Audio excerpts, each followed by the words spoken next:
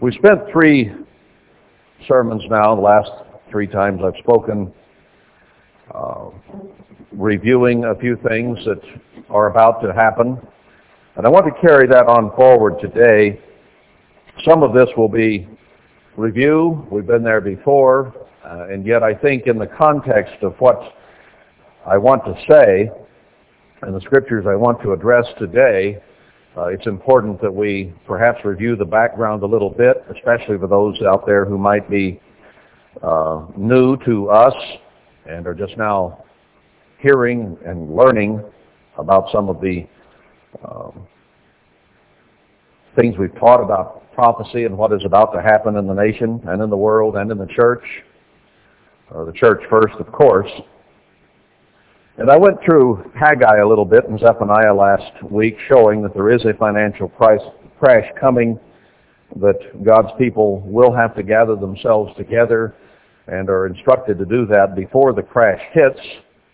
I don't know how much time there is left between now and then, looking at the whole world's economy. But God does say He will have a small, humble, afflicted people that He gathers out who will listen to Him, and that they are not to fear, but to sing songs of gladness, because God will protect and help them to do the job that He has for them to do. Then in the book of Haggai, it talks about the way the world is today, people doing their own thing, and in a world of materiality. And God says most do not see that a temple of God must be built. They think that, I guess, we've passed that with the work of Herbert Armstrong, and that nothing is left to do along those lines. And then God points out that they have pockets with holes, and that in our inflationary period that we have right now, that which you earn seems to just dissipate and go away, whether it be taxes, road taxes, costs of goods going up, or whatever. I suspect the price of gasoline is going to go up again, as oil went to a record high of over $84 a barrel just yesterday. So everything is going to continue to go up. When the price of corn and wheat goes where it has gone, and it's not done going up yet, then the price of everything will go up. So God says, consider your ways. Think about what you're doing, and is it an exercise in futility when He has a far more important project going on than our material wealth? We're in a materialistic society. God knew that would be the case, and that it is very difficult for us to get off the things, the gewgaws, that we might want and enjoy in this physical life. But God says that should not be the emphasis. Preparing the way for Christ is the emphasis. So it says that in Haggai, and we're going to go, maybe before the day is through, to the book of Ezra, where I've been threatening to go now for some time. And we'll see a story laid out there which fits very much with Haggai and with the church today. However, I want to review a bit in the book of Zechariah, because as I stated last week, Zechariah began his message right in the middle of Haggai's message. So it's something that came out of the story that Haggai was inspired to give, and that is that a latter temple must be built and outshine in glory that which came before. And it is all an end-time story with old men in the church able to see the difference between the two. What we have to build has to be far better than what we had before. I've said that before, and I think it needs to be emphasized that on a spiritual level, you and I have to become far beyond and above what we have ever achieved before. We have to redouble the effort, put on white garments, prepare ourselves as the bride of Christ, and be on a higher level spiritually than we have ever been. There are those who look back with ideas that the Worldwide Church of God was the ideal. But that was the epitome of godliness. And yet God himself, at his own word, blew it apart because it was Laodicean, naked, and blind, and was not what it ought to be. God does say, I was somewhat displeased, and then when the heathen came in, I became sorely displeased in Zechariah 1:15. And he admonishes us before that in chapter 1 not to be like our parents, our forefathers, and those who came before us even in the end-time church, not listening to what is being said, but that we are to keenly listen and hear. We had quite a bit in the sermonette about ministry and prophets and so on, whom God has raised up over time, and they were supposed to listen to them. And your head has to be, your mind, completely sidetracked to believe that that is not the case and that that is the way God works and that we don't need a ministry today. You simply cannot read the Bible and maintain that honestly. Can't be done. That is a carnal way of saying, I will not listen to men. God has always supplied men. In fact, it was even said in the sermonette that when God spoke directly, because most people who don't want to listen to men say, I want to talk directly with God. But when God talked directly to the people, they don't want to hear any more of that. Enough is enough now. Let us hear Moses. Now you can deny all you want that God has provided men to speak, as weak and insipid as men may be.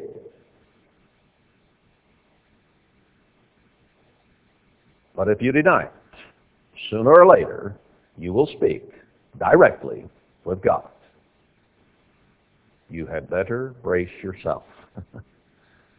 Because if you think we speak strongly, harshly, powerfully, wait till you hear him. And it will not be in a pleasant context. They haven't denied you, Samuel. They've denied me. They denied Samuel, didn't they? Didn't want to hear Samuel. Didn't want to hear what he said. You know, Samuel was directly inspired by God himself. He really was. Men do not like to hear from God, period. Whether it be directly from his voice or someone he sends, mankind carnally does not want to hear God. Everything in our psyche, everything in our mind and emotions is against God. That is our problem. As Paul wrote, you are carnal, sold under sin. You have bought into, sold yourself to sin. We have become slaves of sin. And we are to be repenting of that. How so? We don't want to hear that which would make us change. We want to cling to what we are and how we've been. The carnal mind is enmity against God, his ways, and his words. So, if you want to know if you have a carnal mind or not, honestly examine yourself and see if you fight against doing things God's way. If you do, you have a normal mind, which is a carnal mind. Carnal sounds so bad, but it really just means fleshly, meaty, human. It is naturally against God. So he says, don't be like your fathers, the prophets. Listen carefully.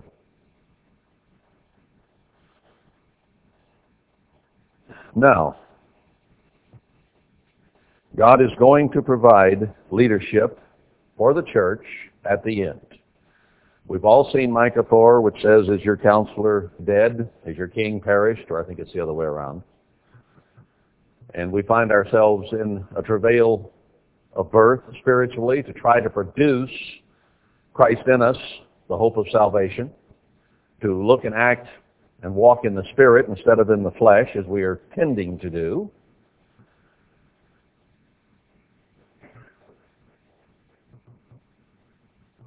And yet God says that in this period of a dearth of leadership, He is going to provide leadership.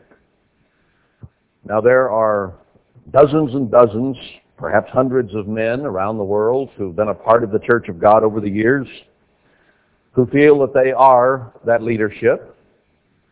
And I suppose they would not be running churches or being involved unless they felt that they were part of the leadership that God has put here. But Zechariah talks about big churches falling, ministries falling, like trees out of the forest, or being cut down. Zechariah 11. He talks about those who would lead us in wrong directions in many scriptures. So what we have here is a problem. We have to find out where the truth is being spoken, because God will cause it to be spoken somewhere.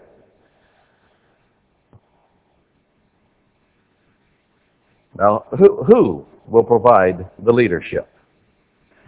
Zechariah 2, we see that God will pull His people out and that they will build towns without walls, and God calls those towns compositely Jerusalem. He will protect them and be with them. And He tells us to come from the land of the north, that is the Babylonian society around us, to get out of there and save ourselves and come to those little villages that God is going to bring up. Remember, Haggai says that He is going to send leaders named Zerubbabel and Joshua, and that He will stir people to action to come and hear and listen and build in the temple. It's all through Haggai, and then you'll find more of it in Zechariah 6. It says if we will diligently obey the Word of God, that it will happen. That an end-time temple will be built in conjunction with these towns without walls. He says He will come and be among us in that day. Then in verse 13 of chapter 2 in Zechariah, it says, be silent, O all flesh, before the Eternal, for He is raised up out of His holy habitation. Everybody, pay attention, be respectful. God has raised Himself up to do the end-time work. Then chapter 3 goes in and introduces one who is a leader called Joshua. Now, when we get to Ezra, we will find that there was a Joshua and there was a Zerubbabel there who went back from Babylon to build the physical temple in Jerusalem, and also later with Nehemiah, the Jews who had been captive built the walls around the city. But he talks about a Jerusalem without walls at the end that is comprised of several small towns. Now this Joshua, he says, Satan stood up to resist or witness against him because he had been quite sinful apparently. He was a brand plucked out of the fire. Was about to be burned up, and God plucked him out of the fire. He had filthy garments and stood before the angel, and the angel answered and said, take away the filthy garments from him. Remove the sin that clings to him. And to him he said, behold, I have caused your iniquity to pass from you, and I will clothe you with change of raiment. So there is a change, a repentance that occurs, and clean garments then, garments of righteousness are given. God grants that ability and capacity and that circumstance to be given to this Joshua. I said, let them set a fair mitre, a clean turban on his head, and clothe him with garments, and the angel of the Eternal stood by. The angel of the Lord protested to Joshua, saying, thus says the Eternal of hosts, or warned him, protested against, or warned, is the sense of it. Thus says the Eternal of hosts. This is a direct quote then from God through the angel to Joshua. if you will walk in my ways, and if you will keep my charge, my covenant, my laws, my ways, the things that I charge you with, in other words, in the Word of God. Then you shall also judge my house, and shall also keep my courts, and I will give you places to walk among these that stand by. So here is a promise of eternal life in the kingdom of God, with a place to walk among those who are in the kingdom of God at the moment. So it says, "Hear now, O Joshua, the high priest." So this individual is listed in the end as the high priest. This is a New Testament end-time prophecy. There is a priesthood, not of Levi, but of Melchizedek, as Hebrews clearly points out. But here is a high priest listed at the end time, for those who might still say that there is not a priesthood or a ministry today. I'm going to show you in a few moments, after laying this background, that this truly is an end-time prophecy regarding the leadership of the church at the end, who will help build the temple of God when God brings his faithful people together as a 10% remnant of the church. So he says in verse 8, "Hear now, O Joshua the high priest, you and your fellows that sit before you." This individual will have people who come and sit before him to learn, to hear. "For they are men of wonder," or signs and wonders.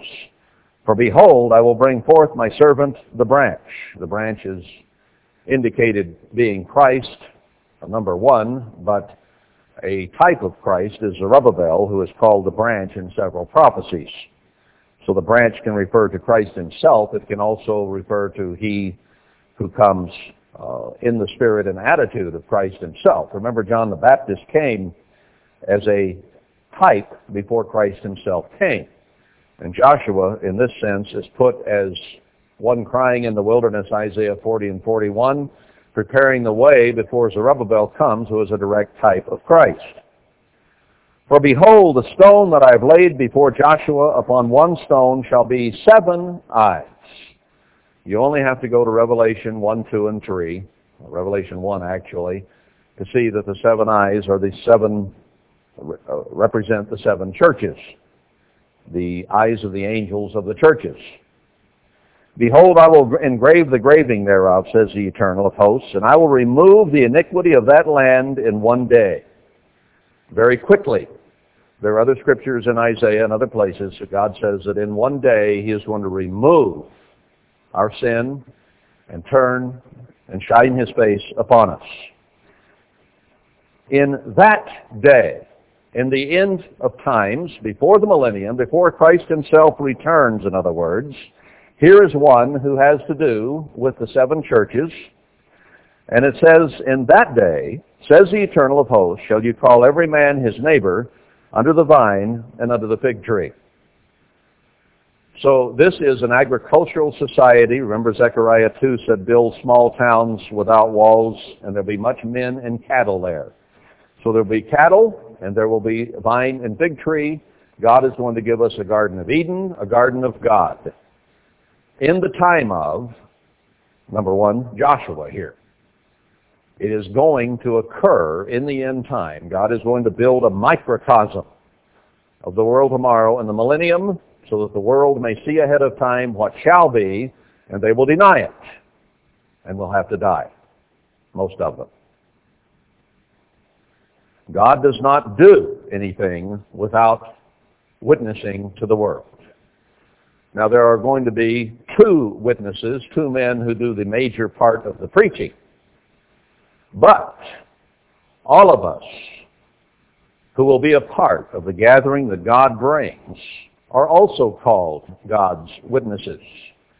He says his temple, his people, will be set on a hill and shine as a light that cannot be hid. It will shine as a beacon and a light to the whole world. What is the world today speaking of? They're speaking of the illumined ones, the Illuminati, or as George H.W. Bush Sr. put it, 1,000 points of light.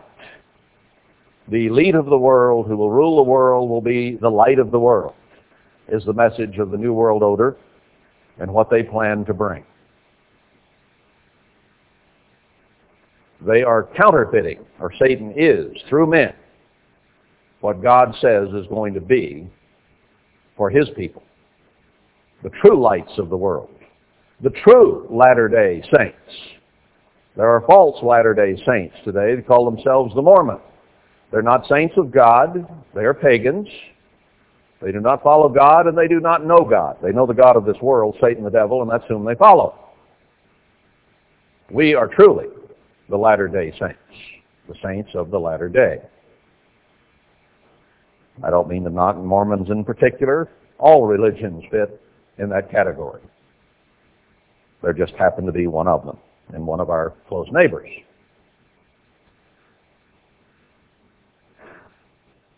So, God is going to raise up, it appears, a Joshua first, and that eventually there will be signs and wonders from the men there with him, and that he will have to do with the 7 churches, and under him the villages where men will have their own vine and fig tree and cattle will be established. Then in chapter 4, we see another individual introduced here. And the angel that talked with me came again and waked me as a man that is awakened out of his sleep. I might review for a moment here something Herbert Armstrong told me in 1981. Time he said, "I'm Zerubbabel." He implied, he didn't say it outright, that his son Joshua, or son Ted, who was filthy, would be the Joshua. But Ted, so far as his dad is concerned, never repented. I don't know that he ever did. Maybe he did before he died. But those two are dead. And they did not build the latter temple. They oversaw the former temple, and it has been blown apart. But the only reason I bring this up is that Mr. Armstrong recognized that Haggai and Zechariah are end-time books. Even though he mislabeled himself, thinking that he was going to see this whole thing through at the time, he recognized the end-time story here. And I think that's important to throw in to church people as a whole, wherever they might be, that Herbert Armstrong certainly had this understanding, though he may not have known the characters. And I do not withhold the thought that he and his son may have been a minor type of this Joshua and Zerubbabel, in that they did build an end-time temple. But it was not the final one. It was the one to whom many people were called. The final one is going to be those who are chosen. And that is in the works right now. I believe those individuals are walking around. I believe they are teaching in the church. One of them is a direct type of Moses in Malachi 4, and in the Transfiguration, where Moses and Elijah showed up, and the disciples said, "Shall we build a booth for them?" Feast of Tabernacles time.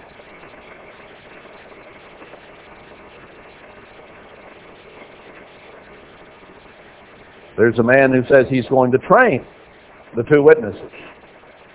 Man, I wish he'd hurry up and get it figured out who they are. That's not the way God works. God trained Moses for 40 years, and Zerubbabel is a direct type of Moses. So I believe that God has been training a man who will turn out to be Zerubbabel for probably at least the last 40 years, or very close to it. Otherwise, you can't follow the pattern of the Scripture. It has to be that way, because that is the pattern God established. Can you hear me?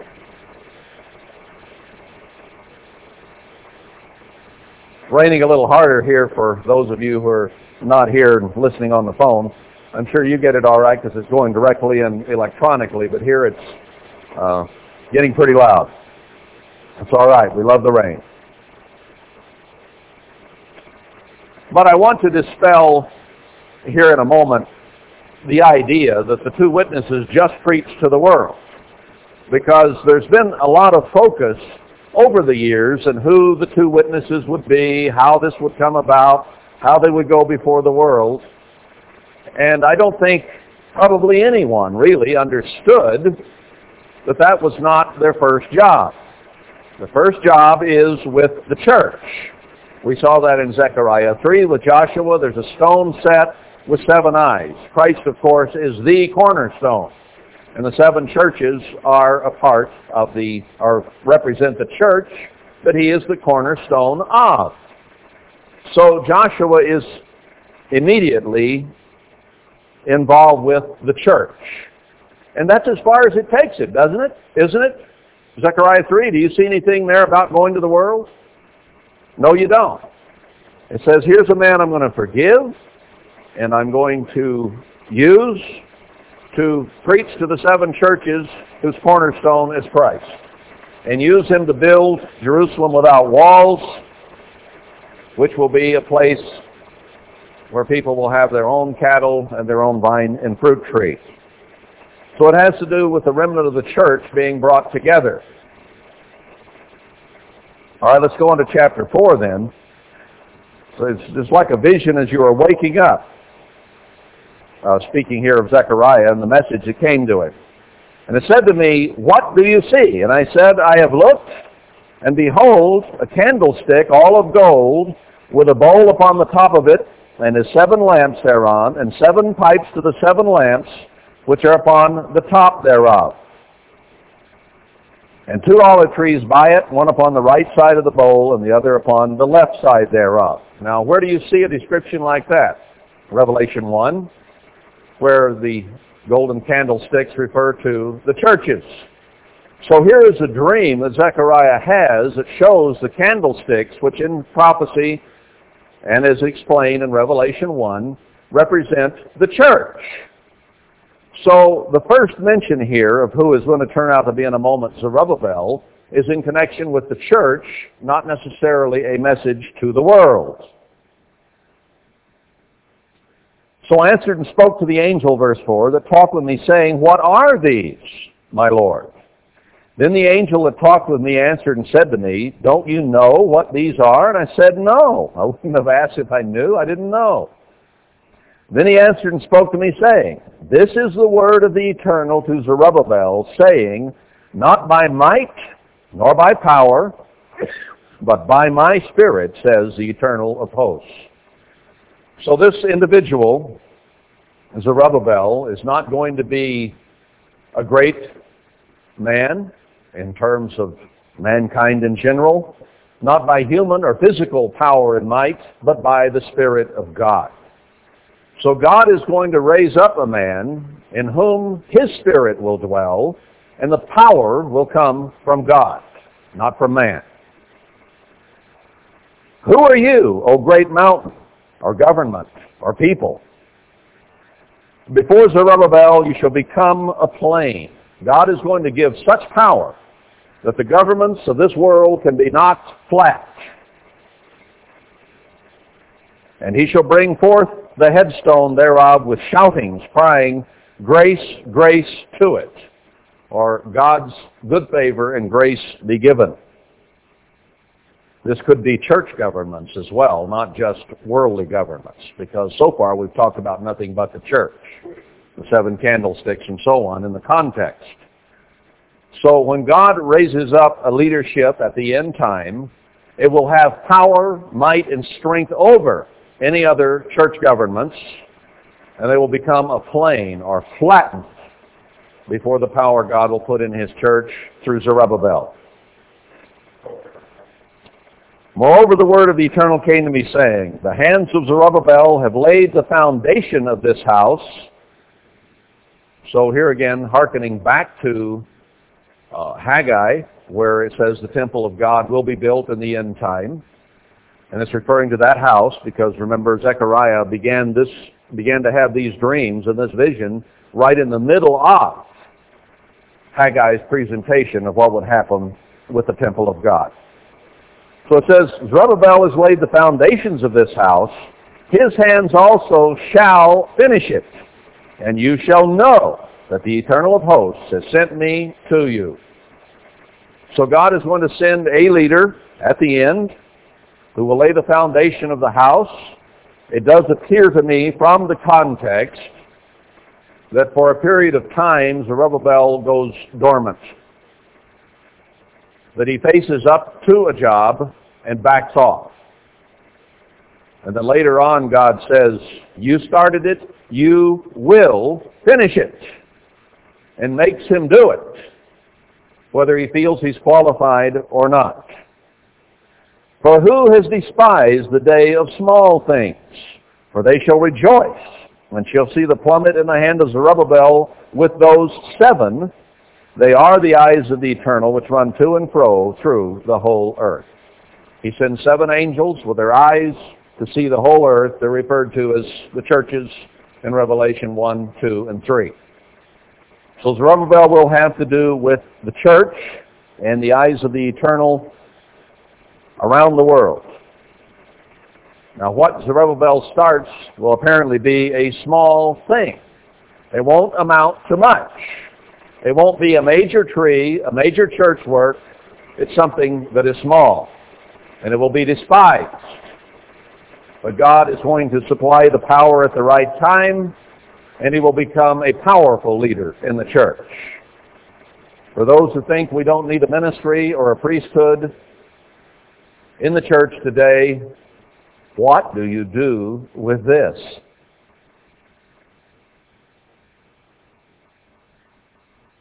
Now, I keep hearkening back to that, or harping on it, I suppose, and sermonettes and so on have been recently. Why?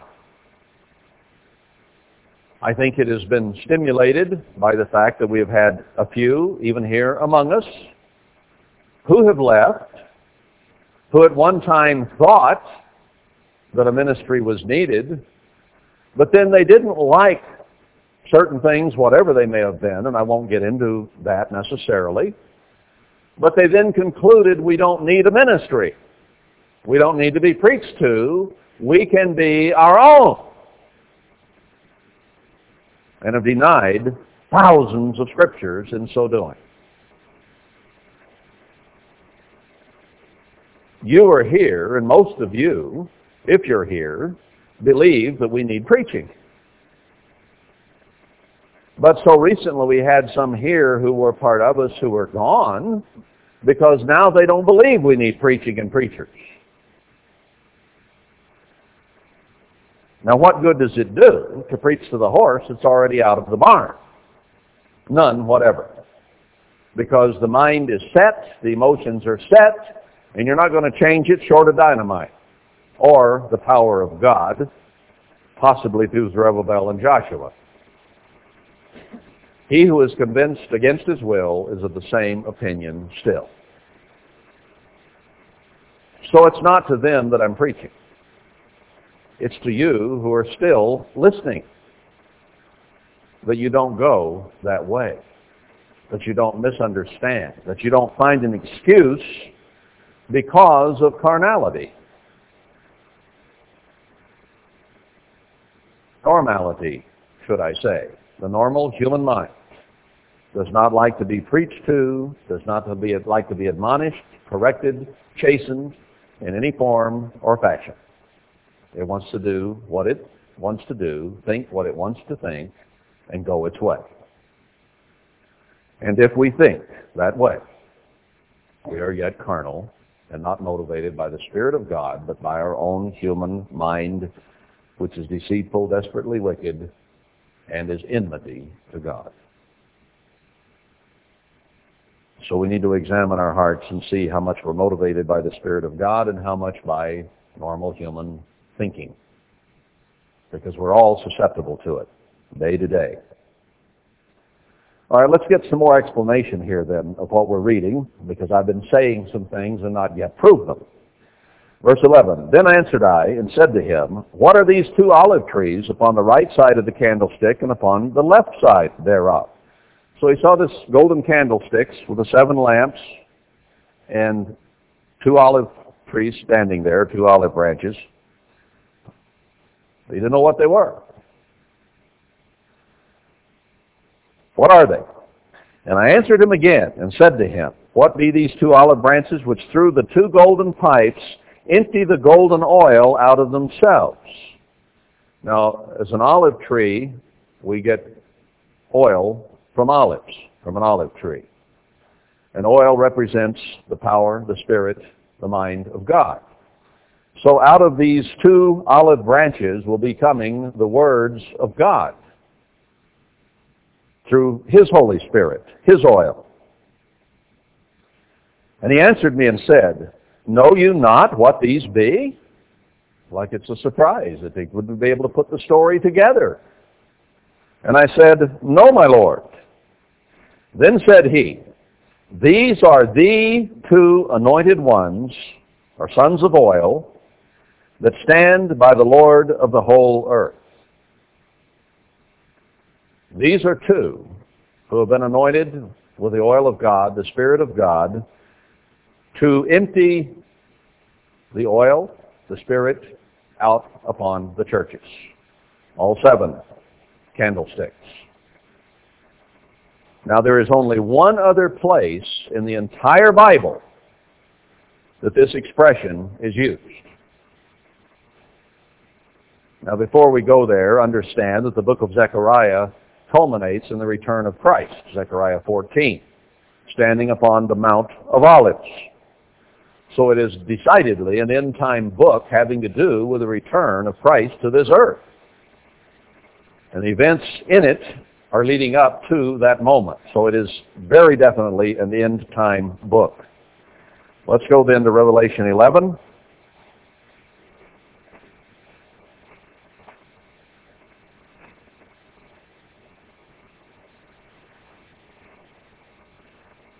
Chapter 10, John saw,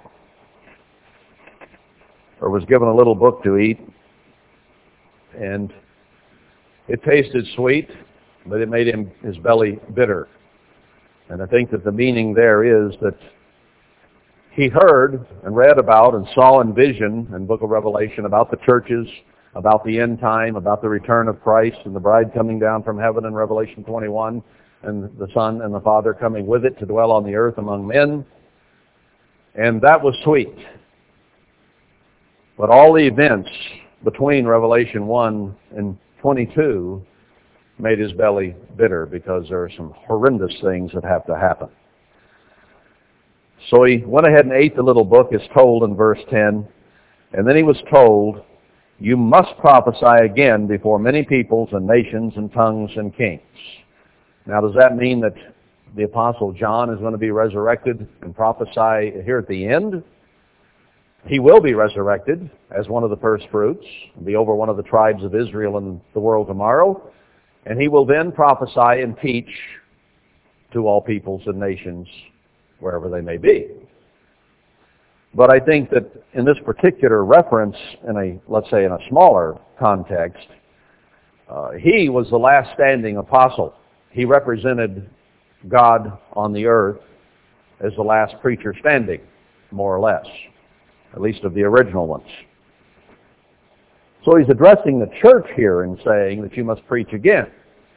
Then chapter 11 goes right on and shows that there will be not just John the Apostle preaching at the end, but 2 who will be raised up to speak. Let's see that in chapter 11 and see how this fits with Zechariah 4. There was given me a reed like a rod, and the angel stood, saying, Rise and measure the temple of God, and the altar, and them that worship therein. So this has to do with, the temple of God, the altar within the temple, the ministry, and them that worship therein, the laity of the church. That is the first thing that is addressed in Revelation 11.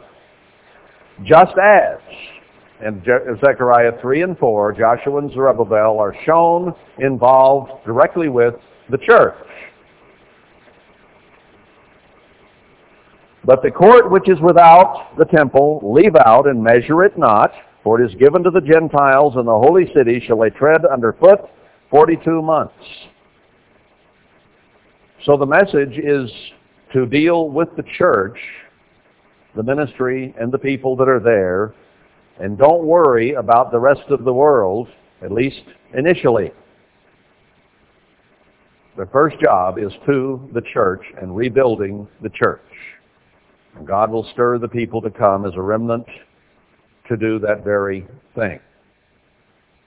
We did not understand that years ago. We just pictured two men going all over the world in airplanes preaching that the end has come and repent or your blood will be turned to water. I mean your water turned to blood.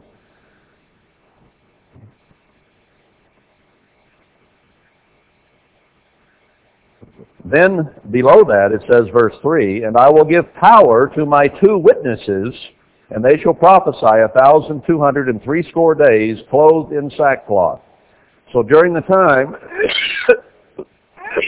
that the Gentiles are trampling the church, and the faithful have gone to a place of safety for 42 months, or 1,260 days, these men will then preach and have power. And then it explains who they are. These are the 2 olive trees and the 2 candlesticks standing before the God of the earth. And that is a direct quote from Zechariah 4, verse 14. Those are the only 2 verses in the Bible that have any reference to each other in this context. So Zechariah 4:14 is speaking of these 2 anointed ones, these 2 olive trees who stand before the God of the earth. And if any man will hurt them, fire proceeds out of their mouth and devours their enemies. And if any man will hurt them, he must in this manner be killed.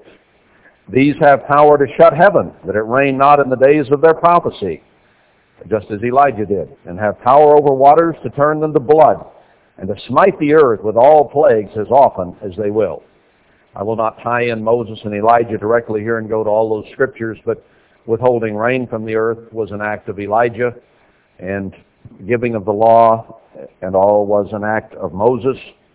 And they are brought together in the book of Malachi chapter 4 as being these 2 at the end. And Joshua being cast as a type of John the Baptist, the latter-day John the Baptist, crying in the wilderness. And when they shall have finished their testimony, the beast that ascends out of the bottomless pit shall make war against them, and shall overcome them and kill them. And their bodies shall lie in the street of the great city, which spiritually is called Sodom and Egypt, where also our Lord was crucified. Now we're seeing here that God considers Jerusalem today Sodom and Egypt.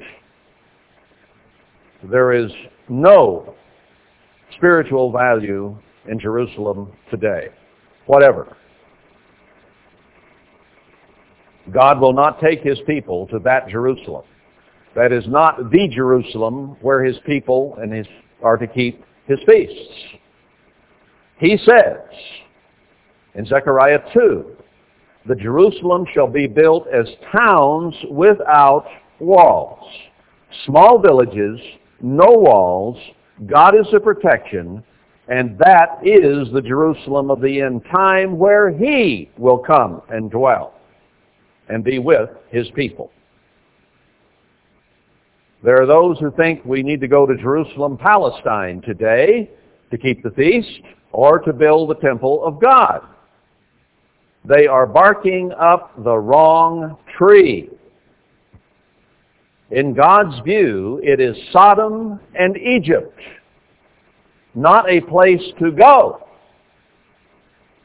Where in Scripture, in any context with Egypt, has God ever told his people to go to Egypt?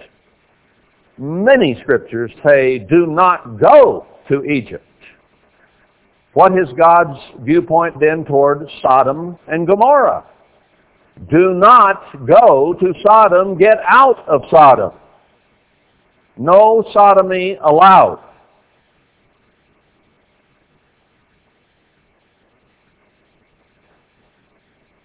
That place is not a place to go.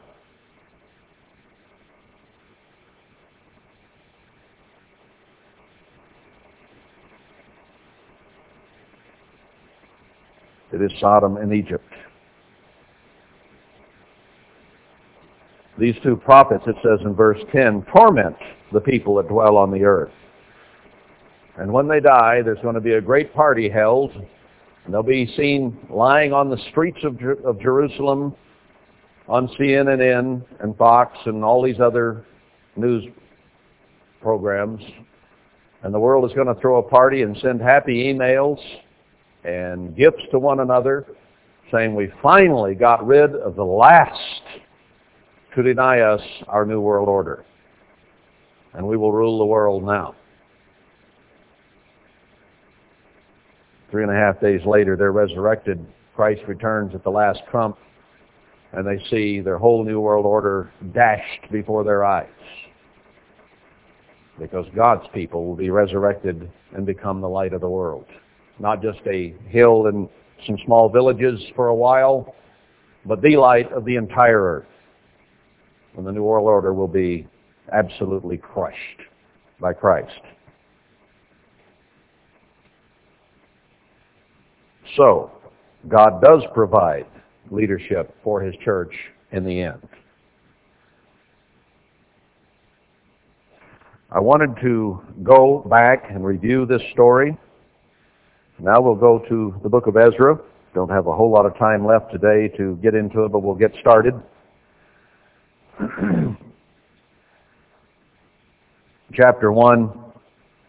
Now in the first year of Cyrus, king of Persia, that the word of the Eternal by the mouth of Jeremiah might be fulfilled, the Eternal stirred up the spirit of Cyrus, king of Persia, that he made a proclamation throughout all his kingdom and put it also in writing. So the historical setting here is that Babylon had been destroyed. And the Medes and Persians had taken over the kingdom. You remember Belshazzar defiling the temple service that had been carried from the temple to Babylon and having a drunken orgy using the temple service, the cups and chalices and so on, of the temple of God, Daniel 5. I think we'll see before we're done here that that may very well occur again. But Babylon had been destroyed, and Cyrus, now as the king of Persia, was over the old kingdom of Babylon, and that included Jerusalem, wherever that may have been. So this is to fulfill Scripture, the things Jeremiah had written. Thus says Cyrus, king of Persia, the Lord God of heaven has given me all the kingdom of the earth, and he has charged me to build him a house at Jerusalem, which is in Judah. That's very interesting, isn't it? Here was a heathen, pagan king who said he had been instructed of God to make sure the temple was built. Now, where did that come from? Remember now, Daniel had lived through to the end of the kingdom of Babylon, as Daniel clearly states, and was still there when Cyrus took over, when Babylon was taken captive. Now, Daniel knew the Scriptures. He knew of Isaiah. He knew of Isaiah's message. And I suspect that what happened here, I don't know that I can prove this, but I think considering the context and the time element, that Daniel must have gone to Cyrus and said, you know, you're mentioned in the Scriptures of our God, and that he prophesied that you would take over the kingdom of Babylon, and that once you did, you would be sure that the temple of God in Jerusalem was built. That must have been an awakening for Cyrus. This Hebrew God, this Jewish God, has said, I will build his temple with the Jews in Jerusalem. Probably got his vanity, his pride, his ego a little bit to say that, you know, here Isaiah prophesied back then that I would be and that I would build the temple in Jerusalem. Incredible. You know, anytime you find you might be mentioned in Scripture, wouldn't you find it interesting? If God had mentioned you long before you were born, and that you would be, well, in a way He has, brethren. He prophesied long ago that He would raise up a people at the end, they would be first fruits, and that they would build the temple of God. So any of you whom God has called out for that purpose are already mentioned in Scripture, albeit not yet by name. I believe that probably when the book of Acts is finished, it's the only book there that is not closed with amen, because it isn't finished yet, that those who are part of the temple of God, all 144,000 of them, will be written at the conclusion of the book of Acts once these things are all done. Now, I'll go on and show you that in a little bit if we get to it today, maybe next week. Now, let's go back and read what Isaiah probably delivered to Cyrus. I know it was delivered to him. Whether or not it was Daniel who did it or not really is neither here nor there. It just seems like a likely possibility and scenario. Now, let's consider Isaiah, beginning with about chapter 40, where he says to comfort God's people and tell her that her warfare is accomplished, her iniquity is pardoned, for she received the Lord's hand double for all her sins. God is going to smash the church, spew it out of His mouth, which He has done now. Not quite done yet. There's still spittle dribbling, but it's basically done. And we've been under pretty hard times emotionally, trying to get this figured out. And then it says, the voice of him that cries in the wilderness, prepare the way of the eternal, make straight in the desert a highway for our God. Make a way. Every valley shall be exalted, and every mountain and hill shall be made low.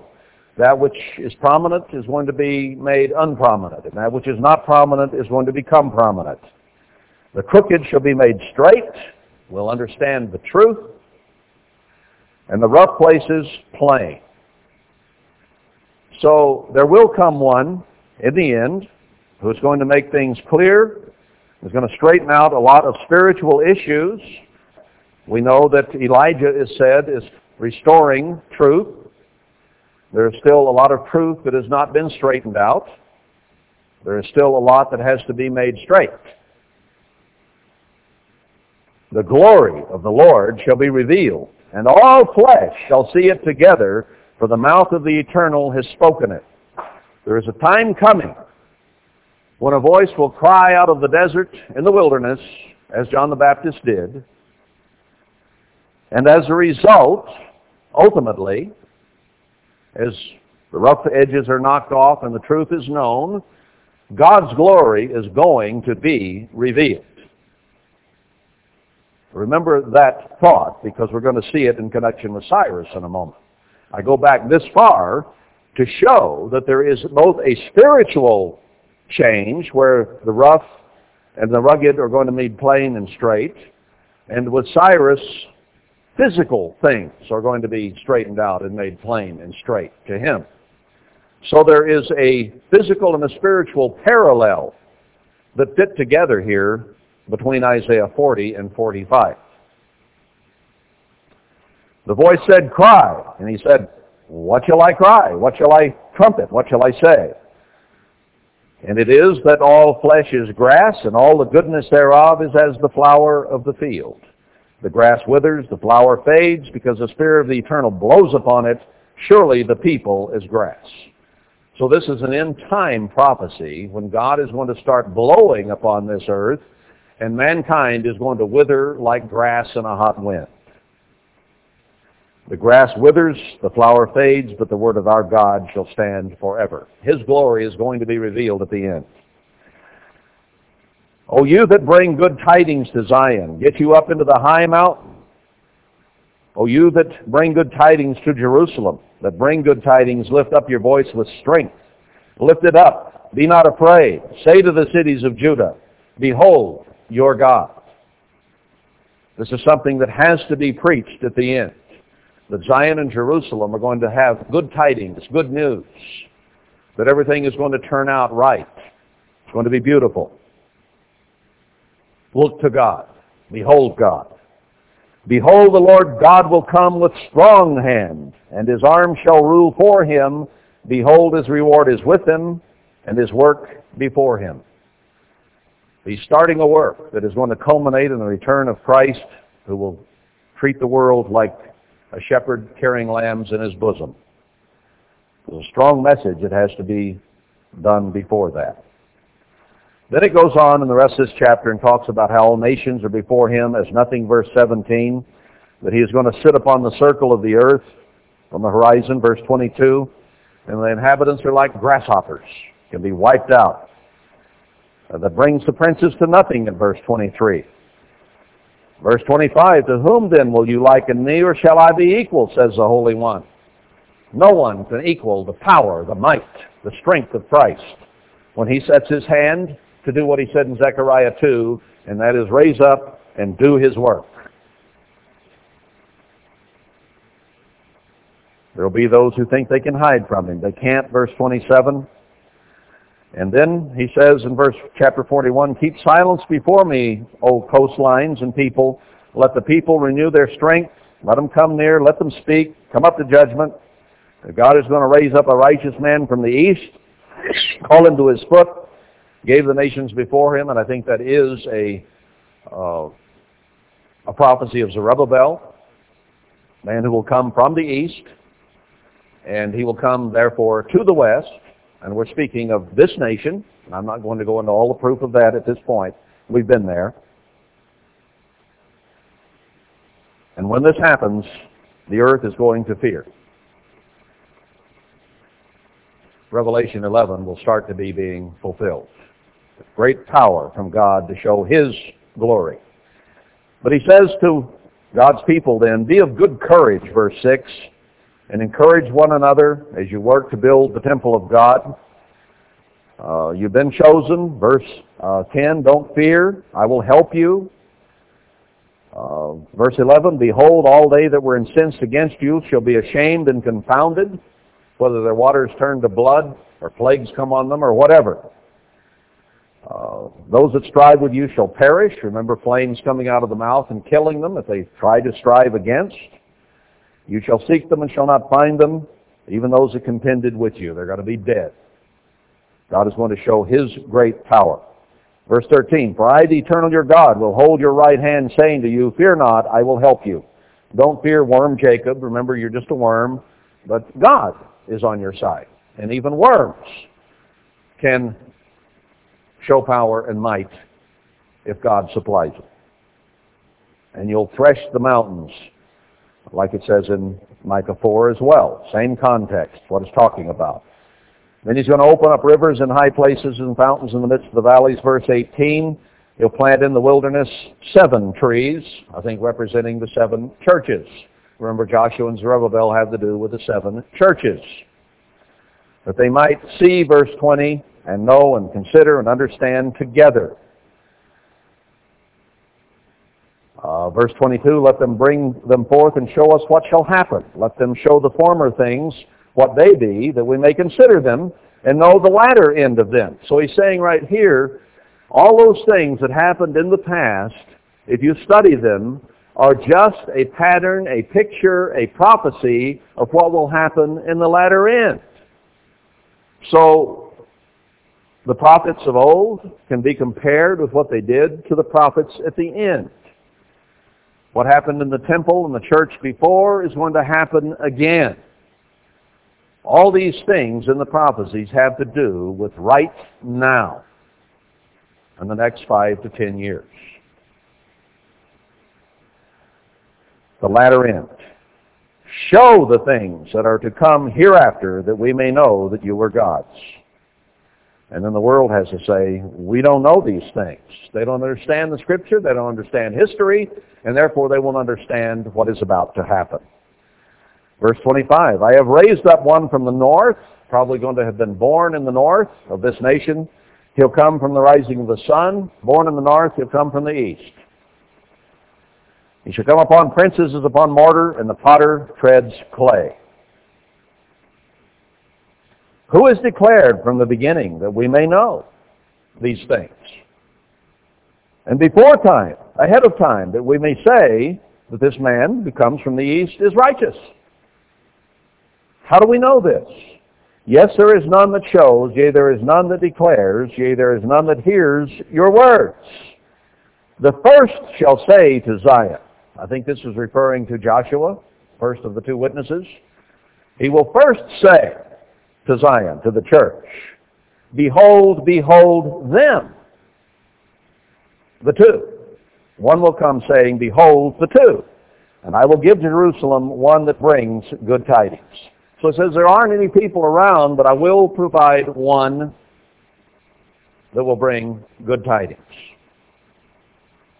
For I beheld, and there was no man, even among them, there was no counselor. Remember, our king is dead, our counselor has perished, Micah 4. That when I asked of them could answer a word. They just don't know. The ministries, the churches don't know what is going to transpire.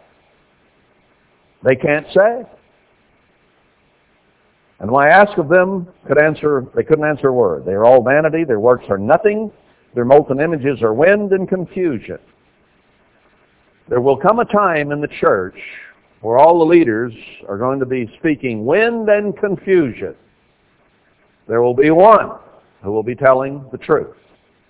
God is going to provide, believe it or not, a preacher and then preachers who will tell the truth. Now, we can prove very easily that there need to be preachers, but there are false and there are true. This is a story here that God says is going to happen. Now, you had better find whoever this is speaking of. We need to know. We had better find out.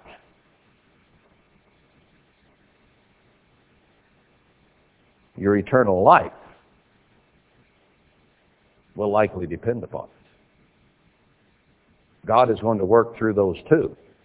He is not going to work through anyone else, other than those who are attached to those two that will be used to thresh the earth and the nations and go out before the Assyrian when he comes into our land, Micah 5. This is the true story.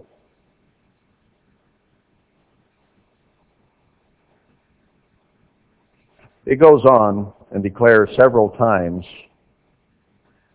and I think that this ties in with what I said about Zerubbabel being out to lunch for a while, chapter 42, verse 19. Who is blind but my servant, or deaf as my messenger that I sent? Who is blind as he that is mature, and blind as the Lord's servant, seeing many things, but he doesn't observe them, opening the ears, but he doesn't really hear and understand everything. The Lord is well pleased for his righteousness' sake. He's a righteous, upstanding man, but he doesn't understand and see a lot of things that he needs to see and understand. He will at one point. So he said, your hands have started building the foundation. They will finish it. The blinders will be removed from the eyes, and he will be able to hear and see. He will magnify the law and make it honorable. It's a type of Moses, magnifying the law. How do you magnify it? You keep it, but you also preach and teach it, is how you magnify it. You give the sense and the understanding, as it says in Nehemiah. Then he says again, chapter 43, don't fear, I've redeemed you, called you by my name, you're mine. Verse 5, fear not, I'm with you. I'll bring your seed from the east and gather you from the west. I will say to the north, give up, and to the south, keep not back. Bring my sons from far, my daughters from the ends of the earth. That ties in with Haggai, the people being stirred to come from all over the earth. Zechariah 6, where it says they'll come from far to work in and build the temple if we will diligently obey the voice of the Eternal. For everyone that is called by my name, for I have created him for my glory. I have formed him, yes, I have made him. Bring forth the blind people that have eyes and the deaf that have ears. There are going to be people who are going to suddenly wake up and realize what's going on. A 10% remnant. And they will come to build the temple of God. Verse 10, you are my witnesses, says the Eternal, and my servant whom I have chosen. So God says that we who come to build the temple will be his witnesses. Not just two, but a whole remnant of God's church who will come together to be his witnesses. Verse 12, I have declared and have saved, and I have showed when there was no strange God among you. Therefore you are my witnesses, says the Eternal, that I am God. What are the two witnesses witnessing? What are we as a church witnessing? The witness, the testimony that we give is that God is God. The glory of the Eternal shall be revealed. Isaiah 40 we just read.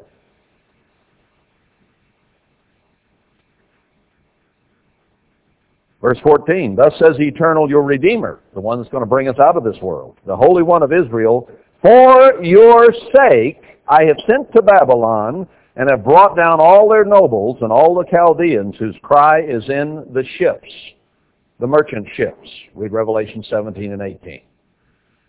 I will not go back through the whole thing, but I quote from the series on Babylon. The United States is the current Babylon, which will be destroyed. It is the great whore. It is not the Catholic Church. It's the great whore. It is America. And the beast and the false prophet hate her and kill her. In the past, we thought of the great whore and the false prophet as both being the Catholic Church. Well, one kills the other. Does the Catholic Church kill the Catholic Church? Doesn't make sense. Now, the great whore is this merchant nation that has made the whole earth wealthy. It will be destroyed by the beast and the false prophet. Into Revelation 17. God is going to destroy Babylon before us. And this is right in the end time context of preaching to the world, preaching to the church, bringing the church together, and Babylon will be destroyed before our very eyes. Verse 19, I will do a new thing, and it shall spring forth. You shall not know it. I will even make a way in the wilderness and rivers in the desert.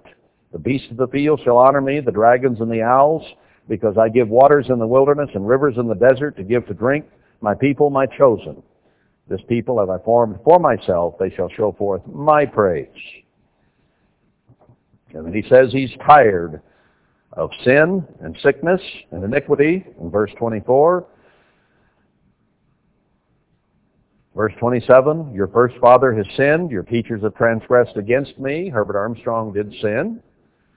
The ministry did transgress against God. God spewed it out of his mouth. Therefore I have profaned the princes of the sanctuary and have given Jacob to the curse and Israel to reproaches. It says, yet now listen, in spite of all the destruction that has occurred, listen. Yet now hear, O Jacob, my servant, and Israel, whom I have chosen. Thus says the Eternal that made you and formed you from the womb, which will help you.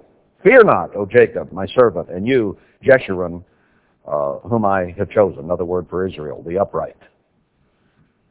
He's going to work through a people. For I will pour water upon him that is thirsty and floods upon the dry ground, and I will pour my spirit upon your seed and my blessing upon your offspring. Verse 7, and who, as I, shall call and shall declare it and set it in order for me, since I appointed the ancient people. God says, I started a long way back with the ancient people, the Anasazi, if you will, the ancient ones, and I've worked forward to today. And who's going to declare it for me? And shall come and let them show to them. Fear you not, neither be afraid. Have not I told you from that time, and have declared it? You are even my witnesses. Is there a God beside me? Yea, there is no God, I know not any. So God is going to call together a small remnant of his church to rebuild the church, and they're going to show the glory of God. and the glory of God shall be revealed.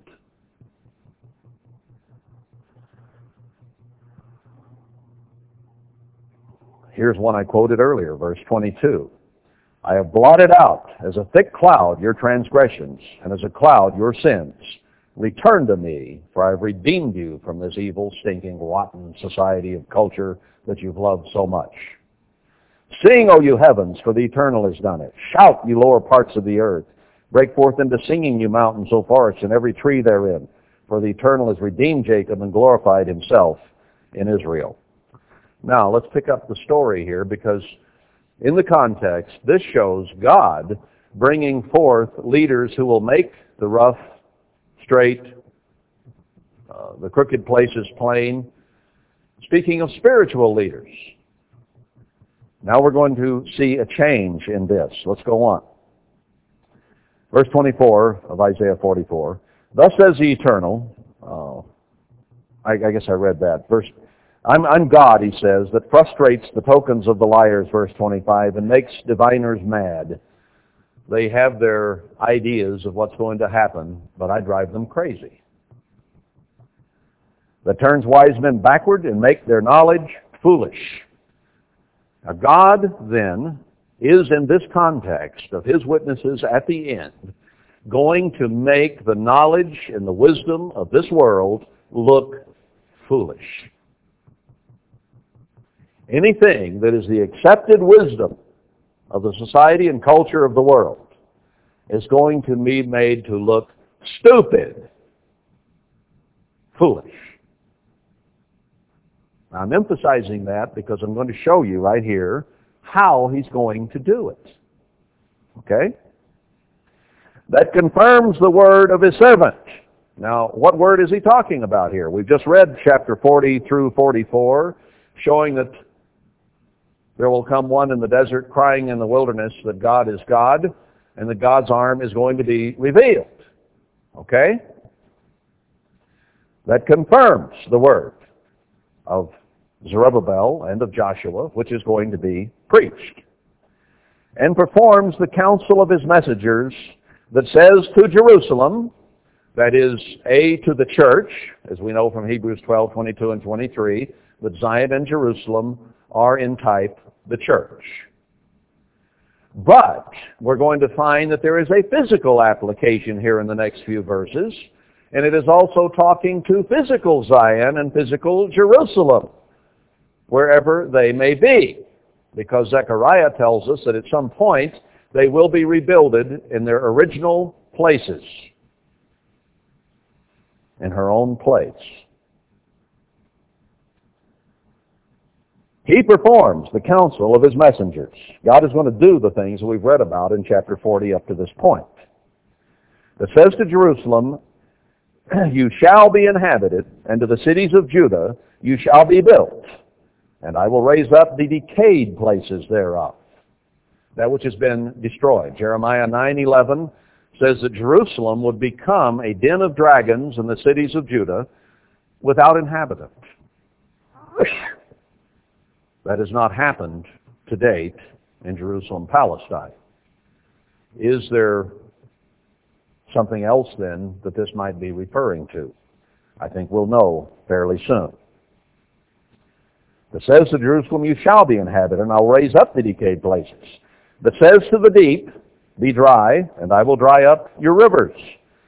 So wherever this original Jerusalem may have been, there may have been seas and rivers around it that have since been dried up, have not been inhabited.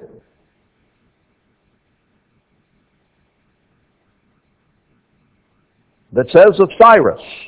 Now here's where Cyrus is introduced in an end-time context having to do with the building of the latter temple under the leadership of the two witnesses. That says of Cyrus, he is my shepherd and shall perform all my pleasure. God is going to raise up a Cyrus at the end who will perform the pleasures of God, will do the things God wants done. Even saying to Jerusalem, you shall be built, and to the temple your foundation shall be laid. Now we've already talked about spiritual leaders who are going to raise up the spiritual temple at the end in Zechariah 3 and 4 and in Isaiah 40, among other places we have not gone. But this is a physical man who is not a part of the church, as we shall see, who has a part in saying to Jerusalem, you'll be built into the temple, your foundation shall be laid. Now, is this a physical building of a temple in Jerusalem? It may well be. Let's read on. Chapter 45 of Isaiah. Thus says the Eternal to his anointed. So Cyrus has been authorized or anointed of God to do certain things. And Daniel took this, I think, to the original King Cyrus, who then did some things we'll read about in Ezra 1 to be sure that the temple was rebuilt and that Jerusalem was restored. So it is something that happened in the past. Remember, we just read a verse that said that these things that have been written and done in the past are an example or a type of what will be done in the future. Isaiah is an end-time book. It says to Cyrus, whose right hand I have held. God has held his hand. God has been with him, in other words, to subdue peoples before him. And I will loosen the loins of kings. The Medo-Persian Empire was powerful. And when kings saw the king of the Medes and Persians, their loins were loosened. In other words, it scared them to the point they were about to wet themselves, to be blunt. This Cyrus, who will be raised up at the end, is going to come ultimately with such power that the nations, the kings, the rulers of this world are going to be terrified, just as they were then. To open before him the hinged gates, and the gates shall not be shut. God is going to open up before the end time Cyrus some gates that simply can't be closed. The world would love to shut them up. Now, when the Medes and Persians diverted the Euphrates River and went in the river channel and into the walls of Babylon, the people of Babylon had felt so safe, like Americans do today, that they didn't even lock the gates. We're safe. Nothing can hurt us. They swung those gates open and went in and took over the city overnight. And it says that the fall of Babylon in the end will come in 1 hour and 1 day. Very quickly, just like it did originally. Oh my. About out of time. So, once God opens up some things through this man Cyrus at the end, they can't be shut. You know, the Babylonians would have wished they could have gone and shut those gates, but the Persians were already there. It was too late. You know, once the horse is out of the barn, it doesn't do any good to shut the door. It's already happened. So once whatever this Cyrus is scheduled to do happens, you can't put it back in the barn. It's already done. Gates are open. I will go before you. God is going to march out ahead of him and make the crooked places straight, and I will break in pieces the gates of brass and cut in sunders the bars of iron. So whatever has been constructed to hide is going to be cut open. God is going to break the bars and the bands that would keep Cyrus back from understanding and moving forward. He'll make the crooked places straight. Now, this is a physical man, we'll see in a moment, who is not converted. So, God is going to reveal truth through him? Well, in a sense, but physical truth, not spiritual truth. That is done in Isaiah 40 by a preacher who comes in the desert crying aloud and makes the spiritual straight. This man is involved with the physical. Okay? But he's going to straighten out some understanding of some physical things. I'll make the crooked places straight, and I'll break the gates, the bars, the brass, the iron that would have kept you from understanding and doing. And I will give you the treasures of darkness and hidden riches of secret places. So whatever was guarding the secret treasures of God and the riches of secret places are going to be removed, and Cyrus will discover them. For what purpose? That you may know that I, the Eternal, which call you by your name, am the God of Israel. So he's going to be working in tandem with the church to show the glory of God and who God is. God is going to work with a man who is a part of the world, but he leads to some physical treasures and secret things in darkness, and he's going to lead his spiritual ministry to preach the spiritual truths in tandem together. Now,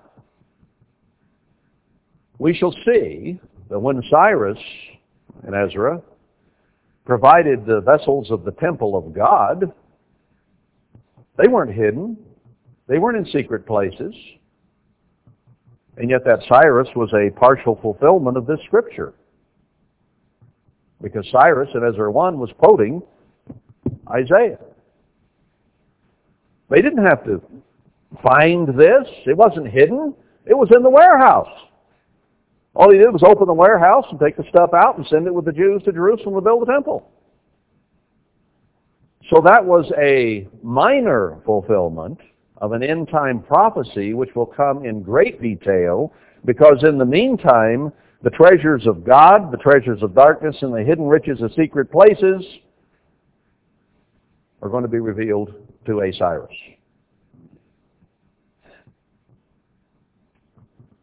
And the purpose of this is that he may know that God is God. For Jacob my servant's sake, and Israel my elect, I have even called you by your name. I have surnamed you, though you have not known me. This man, whoever he is, will have had a name change. God will have put a name of royalty upon him, whoever he is. But he hasn't known God. God's worked with him. God's held his hand. God's gone before him and straightened out the story so that the secret hidden treasures will be able to be found. And he has put the name, his own name, upon him. Though you have not known me. And the purpose of all this is for Jacob my servant's sake and Israel my elect. For the church, spiritual Israel first. So whatever God does through this Cyrus is done for the benefit of Israel, not for himself. I have surnamed you. God has put his own last name on this individual, whoever he is. I am the Eternal, and there is none else. There is no God beside me. I girded you, though you have not known me.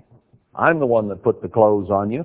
I'm the one that girded up your loins and put you to work and got you to see the things that needed to be seen. But you haven't known me. Now for what purpose? That they may know from the rising of the sun and from the west, that they may know around the world, in other words, east to west, that there is none beside me. I am the Eternal, and there is none else. That was not done by the original Cyrus, king of Persia. The whole world did not come to know who God is by the rebuilding of the temple in Jerusalem. But the final fulfillment is bigger than that. That was a partial fulfillment. The final one is going to be done in such a way that everybody from east to west, all around the earth, are going to know that God is God and cannot deny it. They'll reject him, but they can't deny it. There is none else.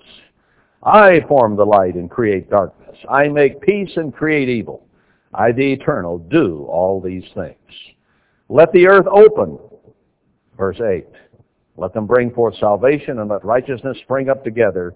I, the Eternal, have created it. So God is going to work to show that he is God. And he's going to use a man doing physical things to show the secret treasures and the hidden things of darkness. And we know from Cyrus and Ezra 1 that this has to do with the temple service, with the bowls and the plates and the knives and the various things from the temple. So, since Ezra shows that, I would have to conclude that the secret treasures and the hidden riches of secret places include the original temple vessels.